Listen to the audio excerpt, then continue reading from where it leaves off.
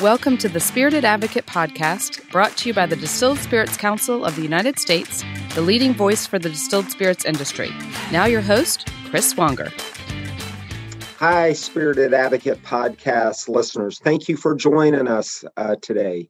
Now, today we've got a special moment because we have none other than Eddie Russell, the master distiller from the Great Wild Turkey. And we usually do cheers at the end of these sessions, but kicking off with a little bit of Great Wild Turkey bourbon, we're going to really celebrate and recognize as Eddie Russell is coming on his 40th year anniversary being with Wild Turkey. Eddie, thank you, sir. Thank you for joining us.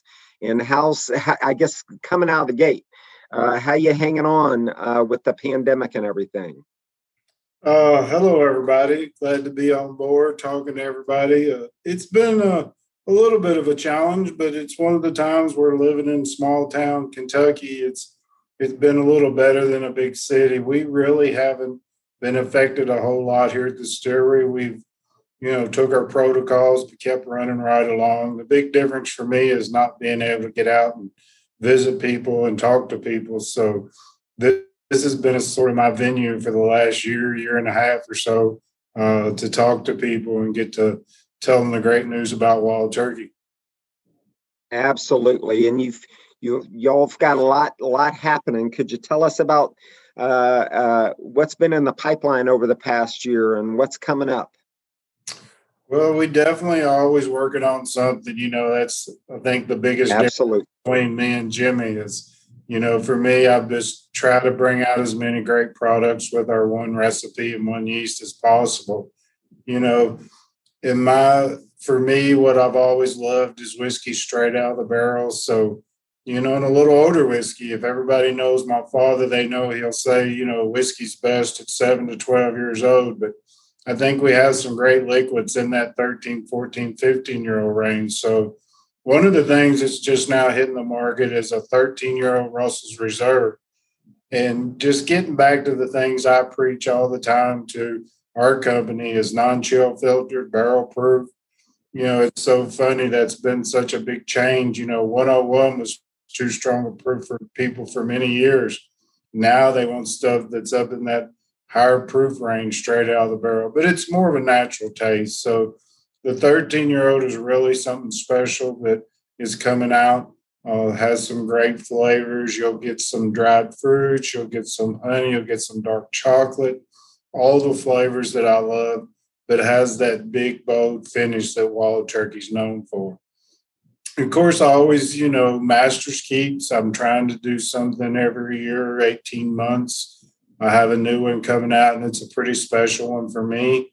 I've actually took what Jimmy loves, which is that 8 to 10-year-old whiskey with some 14-year-old that I really like, and done a second maturation with it and actually placed it in my favorite warehouse. It's funny, you have 30-some warehouses, and one of the oldest on the property is your favorite, which is G Warehouse. I think most people that's ever picked single barrels for me realize that. So it's just a special product that's coming out. You'll see that later on this year. And but constantly, we release the rare breed rye, barrel proof rye. So just different products to reach as many people, as many different taste profiles as possible.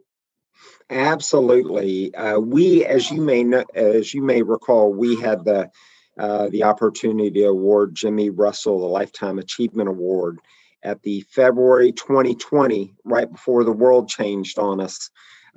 We had an opportunity to recognize his so many achievements in the beverage alcohol industry.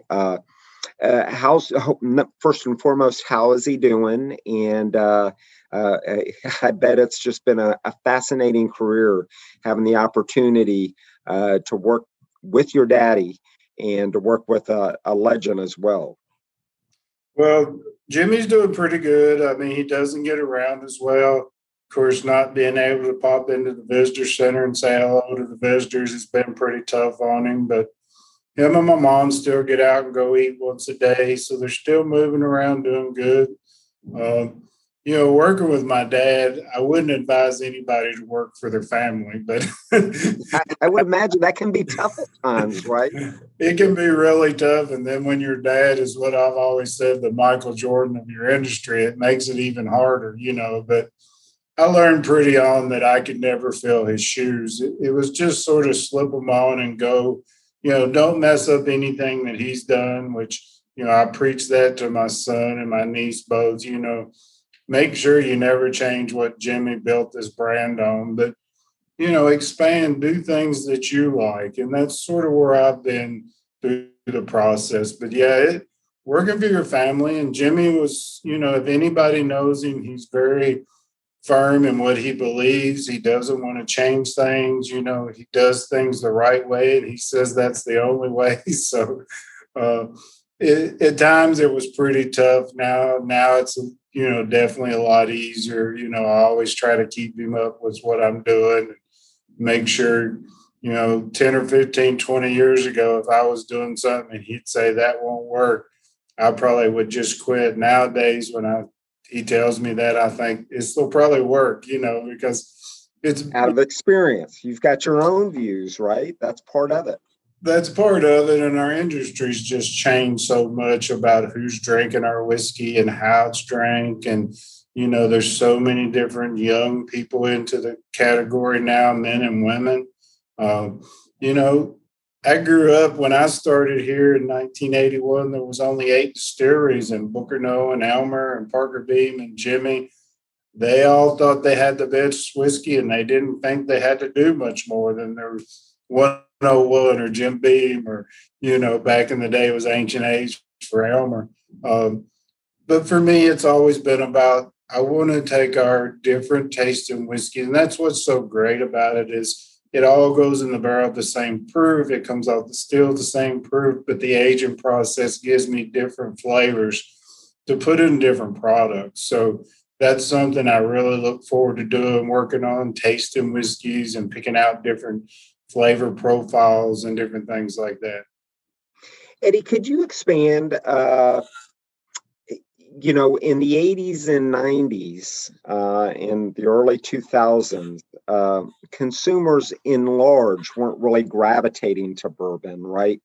And you've been a part of this kind of revolution. And of course, what's brilliant about bourbon is the versatility of it and all of the above. What's it been like kind of following the evolution of American whiskey in bourbon? I bet just the last 15 years has been both exhilarating and fun. But you've been there during the days where consumers naturally didn't gravitate to bourbon, right? Yeah, you're exactly right.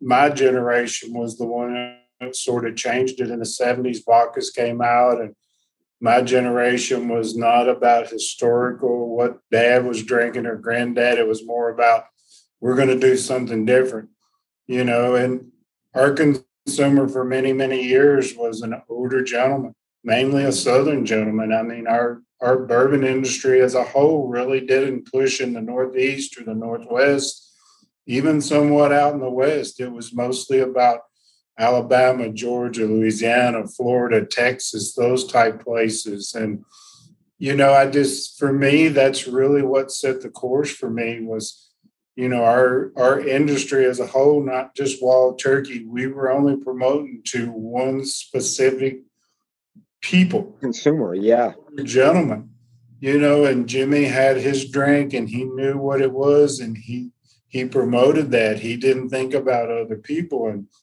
without Japan in the early to mid 90s, because they had the bourbon boom at that time, we were probably doing a third of our total sales in Japan. In Japan. Yes. Yeah. And my dad was going over there every year. And up until last year, I'd been going over there every year. It's a little different now, but they went through the boom back then. So that sort of helped, And then Jimmy released a barrel proof rare breed. Booker released Bookers. Elmer and Jimmy released single barrels. So they sort of started the trend a little bit, even though that's not what they really thought they liked. They liked their normal products. And then, like you said, 15 years, time goes by pretty quick, 15 to 20 years. These young bartenders started going back, making the classic cocktails again. And it changed our industry completely and for the better. Most people that are trying bourbon now, back in the day, it was you drink it neat. I had guys giving me a hard time because I like to put an ice cube in it, and nowadays, most people, young people, men and women are getting their first drink through a cocktail, through a Manhattan, through an old fashioned, through a Boulevardier. A lot of great drinks out there. And it's very simple drinks. Most of them are just 2 or 3 ingredients, and that's what's so good about it. And it's just changed our industry completely. I mean, rye is the number one thing. Nobody was drinking rye. Right. All of a sudden, the younger generation started drinking it because the bartenders realized the original drinks were made with rye because that was the original whiskey in the U.S.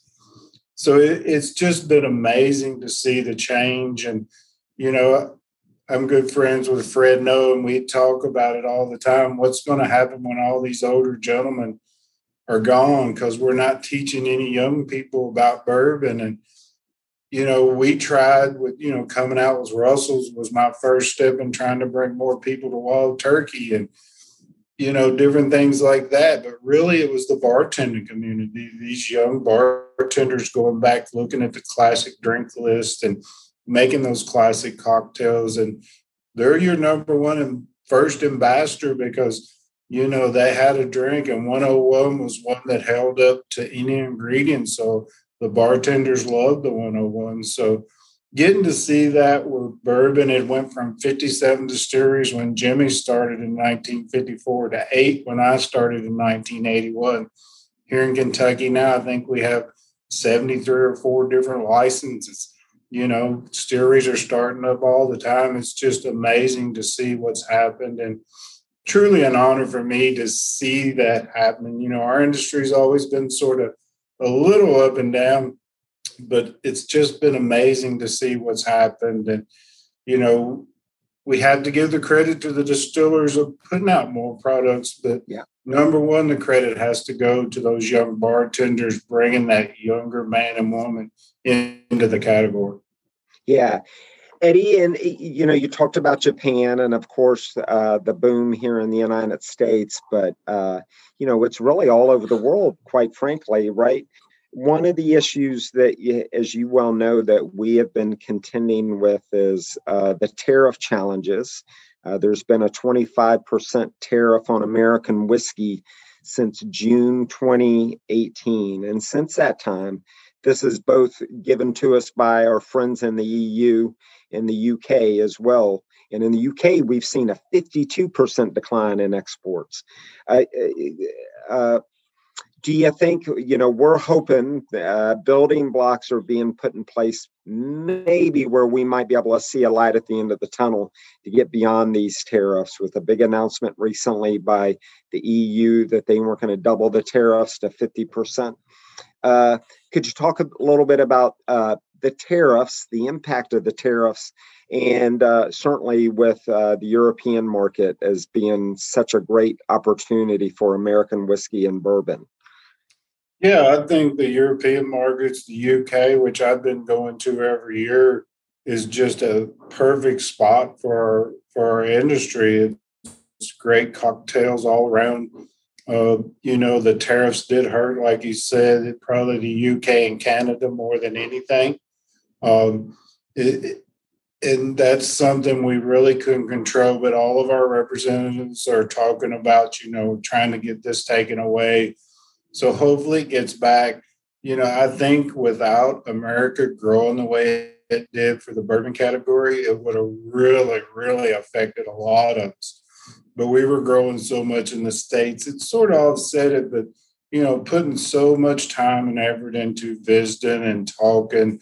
I mean, I was going to Canada, I was going to the UK all the time, every year to make sure to meet and talk to people and bartenders. And, we were even bringing international bartenders into our plant and letting them camp out.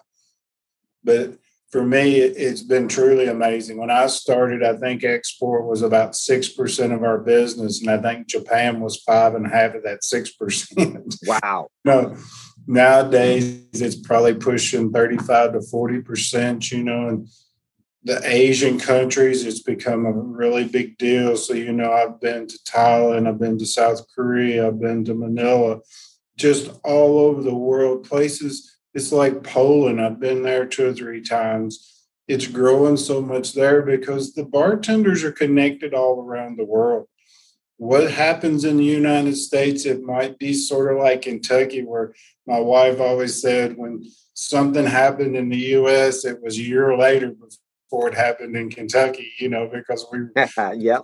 rural community. And it was sort of the same with the export. The bartenders over there, they were sort of following along what the American bartenders were doing. So it's become a very good process for us. So, getting to visit all these different countries. And it's like I went to Bangkok, Thailand. The first master class I had was 350 people.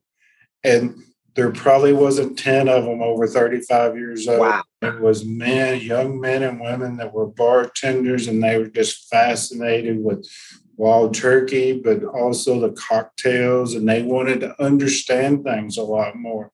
It makes it a little bit difficult when you don't speak the same language, but, you sit down with your interpreters because it's so hard. They're not used to talking about the things we talk about, wood, Sure. barrels and grains and distillation. So you sort of have to scale that back and talk more about the family histories of the bourbon industry. And, around the world, that's an easy go. People have been into history around the world a little more than my generation was here in the U.S. But I think we're going to get to the point where the tariffs are going to back off. I think as this administration sees, what it's doing, because it, for us, bourbon is our number one export out of Kentucky. And, with as many distilleries around the U.S., it sort of affects everybody. So I think you'll see a positive change on that end. I have a podcast with New Zealand tomorrow night, a big rum country, but I've been over there and visited them, and their bartenders are wanting the bourbon. And then a podcast with Canada later on tomorrow night after that one. And Canada was a very quickly growing country, very good cocktail scenes in different parts of it. So still doing it, just doing it a different way. Instead of me actually being on site talking to people, I have to do it this way for now. Hopefully, absolutely. This year it'll get back to where, I don't see any overseas trips this year, but hopefully I can get back out in the U.S. and talk to people. I know my son is starting to do it a little more. So, things are easing up. I hope it stays that way. Let's hope. If you have a question about where you're losing market share, how to defend your competitive position, and to benchmark your performance against competitors, the IWSR will have the answer. IWSR Drinks Market Analysis is the leading source of data and insights on the global beverage alcohol market, analyzing and forecasting the global market of wine, spirits, beer, cider, and RTDs across 160 markets. Sign up to their weekly Industry Insights email to receive insights and analysis straight to your inbox at theiwsr.com. It's amazing if you reflect back when you started on June 5th, 1981. Could you ever have imagined that you would have been going to Thailand and meeting with 250, 300 Thai bartenders to talk to them about wild turkey? No, most people don't think about it because, everybody's like, you got the best job in the world. And I don't disagree with that. But, I think whether it was Fred No or me or Craig B. Samuel's family. I don't really think most of us grew up thinking we were going to work in this industry because even though it'd been families, I live in a little small town. At 18 years old, I wanted to go to college and get a degree and go to a big city. There just wasn't enough going on. That's how you think. And I actually came here for a summer job. That's why it was June the 5th. They were hiring a few summer employees, and I came here for a summer job and thought I'd work for a couple months and then go back to school. And I mean, within a couple of weeks, I realized this is where I belong. This is it. It just was that feeling of, and I was working in the union. I was a bottom employee, so I wasn't sitting in the office. I was rolling barrels and dumping bottles and stacking cases, but I knew everybody here. It was such a family atmosphere. You know, I'd come out here with my dad as a young boy, and the ladies on the bottom line, they still thought of me as that little boy, but it was really cool. But I never really thought about it, you know, and then maybe 10 years in, Jimmy brought me in the distillery after about 4 or 5 years in that union. About 10 years in, I thought, you know, I'd love to do what Jimmy does. And I went to Jimmy and I said, he's like, well, what are your thoughts? What do you want to get out of this place? And I said, well, I'd like to be you. He said, what, you want to be the engineer, the accountant, the human resources, or the distiller? And I said, I don't want anything to do with that other stuff. I want to be the distiller. But, you know, Jimmy was doing all that at that time. You know, like most distillers were back in those days. And he said, all right. So, you know, I stayed in the distillery, and then I went in and took over the maturation end of it because, you know, you have to know what you're putting in the barrel, but the maturation is such a huge part of it, especially for wild turkey. So it's been a very nice long summer. I mean, it's went by so fast, 40 years. It seems like I started yesterday, but as I look around at me and all the employees that were hired around my time, we are getting a little older. So that's all right. I tell you, well, the world thanks you and your daddy as well, because the world and American consumers, Japanese consumers are the beneficiaries of all of that. So, Matthew McConaughey, you and him worked together on Long Branch. Could you tell us a little bit about that? I was just in Austin the last couple of days, and that's where he lives, and he's a big University of Texas a Longhorn fan. Could you share with our audience what that experience has been like? I know typically every Thanksgiving he'll come down and hand out turkeys, right? Hand out turkeys to local folks in Kentucky and so forth. Pretty cool opportunity, right? Well, when they first talked about Matthew and they came to us, my dad wasn't big on it. You know, it always been Jimmy Russell had always been the only face for wild turkey. I mean, I was out in public a little bit, but everything was centered around Jimmy and still is and should be.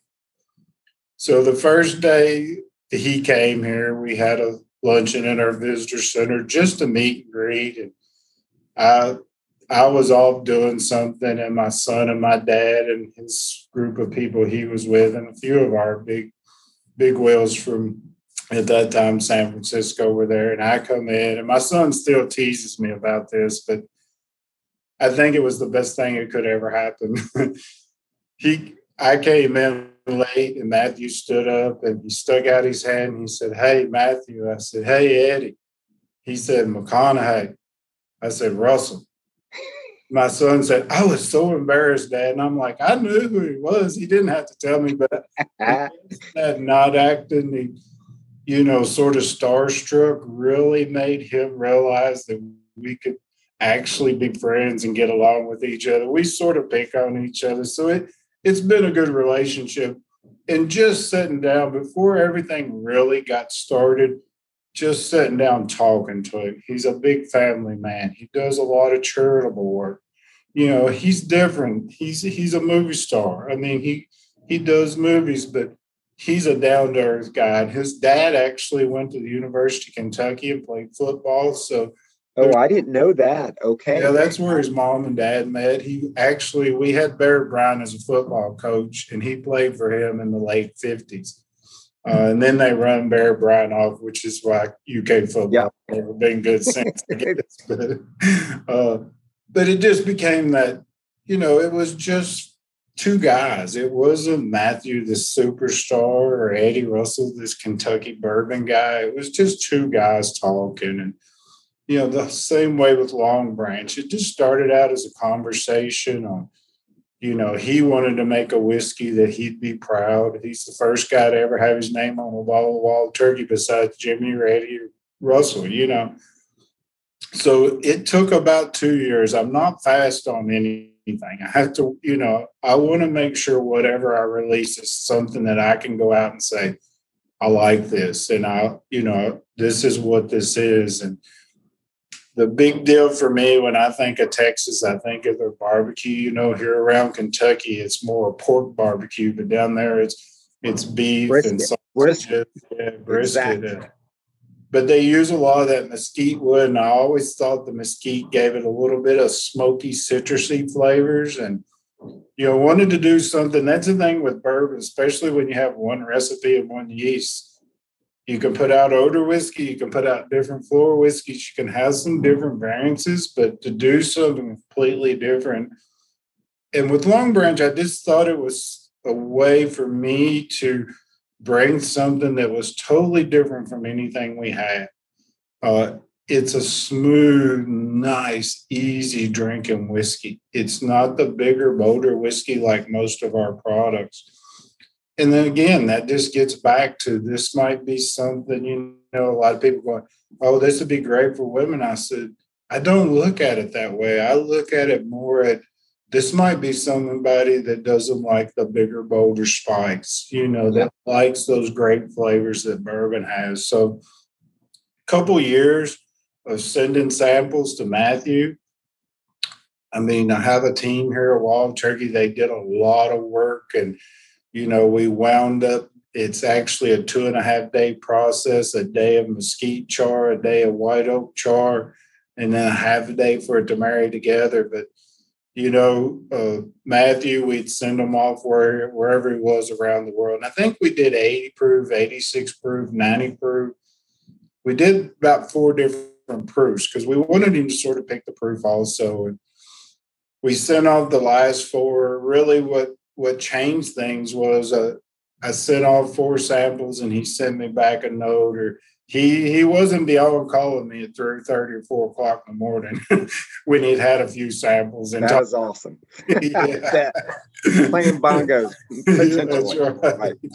And he said, I like this. Could we put a little cane sugar and a cinnamon stick in it? And I called him up and I said, Matthew, Jimmy Russell would kill us both if we did that. So, but what that made me realize, he was looking for a little more of that, what I think of mature whiskey, a little more sweetness. So I went from a 6-year-old to an 8-year-old. So we didn't age state it at first, but we are getting ready to put the 8-year age statement on it, which is an older whiskey compared.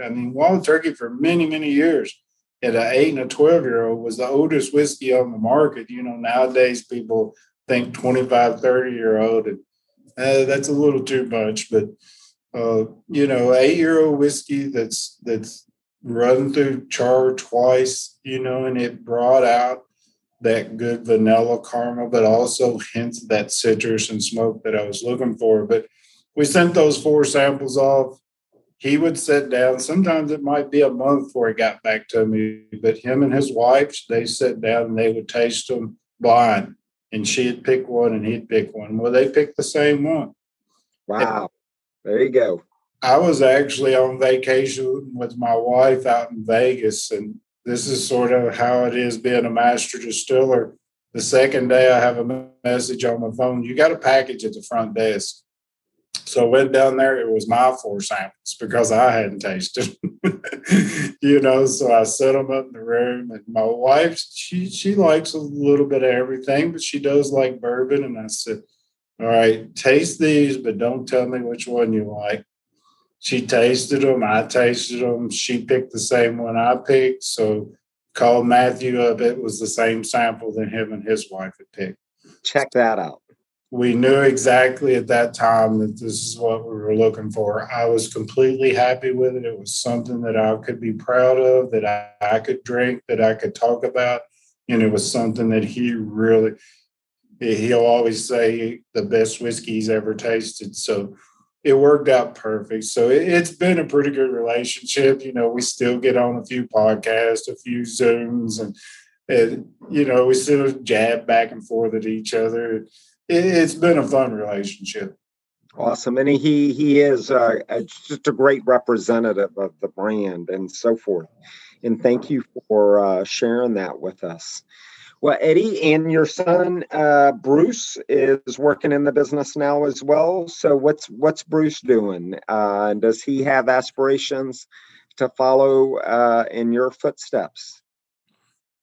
Bruce, it's a little different. I came here, went to the union, and was totally happy. He was just like I was. He wanted that college degree. He wanted to move to a big city. So where I just worked here at the distillery for my first 20, 25 years with few local visits to people, we started him off on the opposite end, on the marketing end. He actually got an apartment off of the internet and moved to Austin, Texas, didn't know a soul, and spent about 4 years down there basically as a brand ambassador. And then started flying around the U.S. talking to people. And then he actually moved back here 2-3 years ago and spent a lot of time here at the distillery. But I see him as sort of a hybrid baby. He has a very good he knows how to taste whiskey. He knows what it should smell like. He has his own opinions. One of my best stories, and I'll tell this really quick because we always made rye whiskey. We actually sourced it at the beginning because nobody in Kentucky made it. It came from Pennsylvania and Maryland back in the 50s and 60s and up till the early 70s.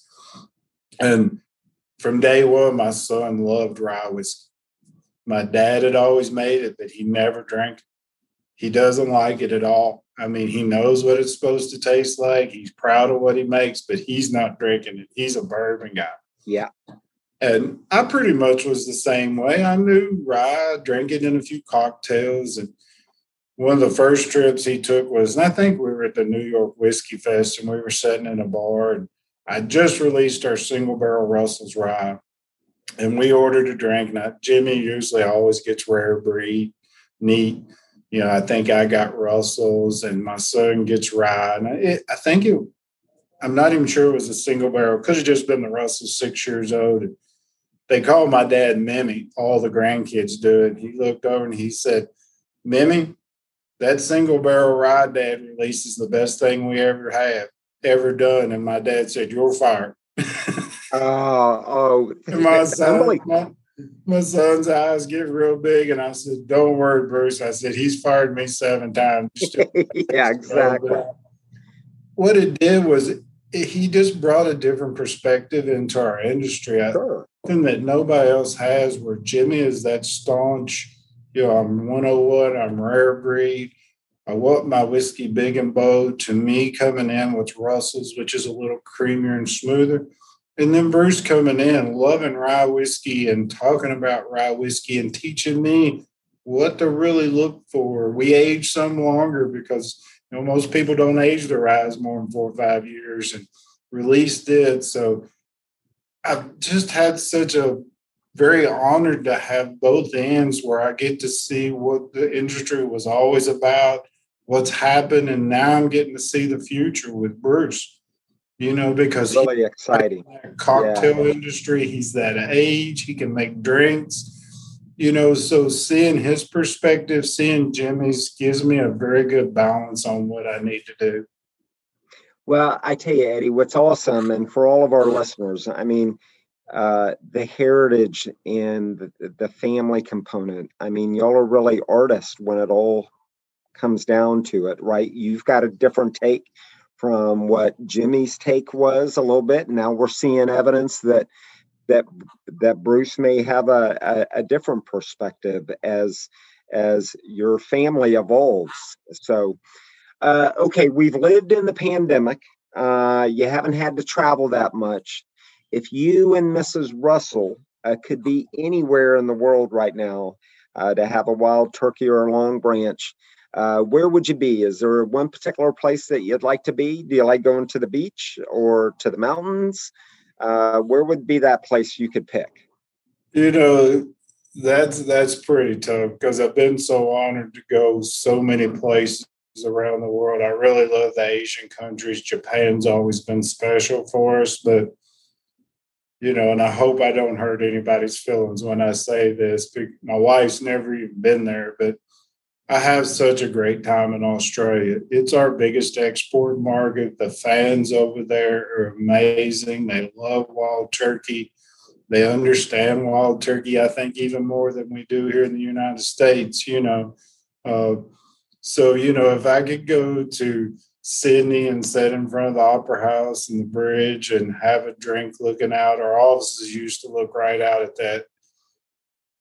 That would probably be it. But believe me, there's plenty that are right there close. But I'll give a thumbs up to maybe Sydney, Australia.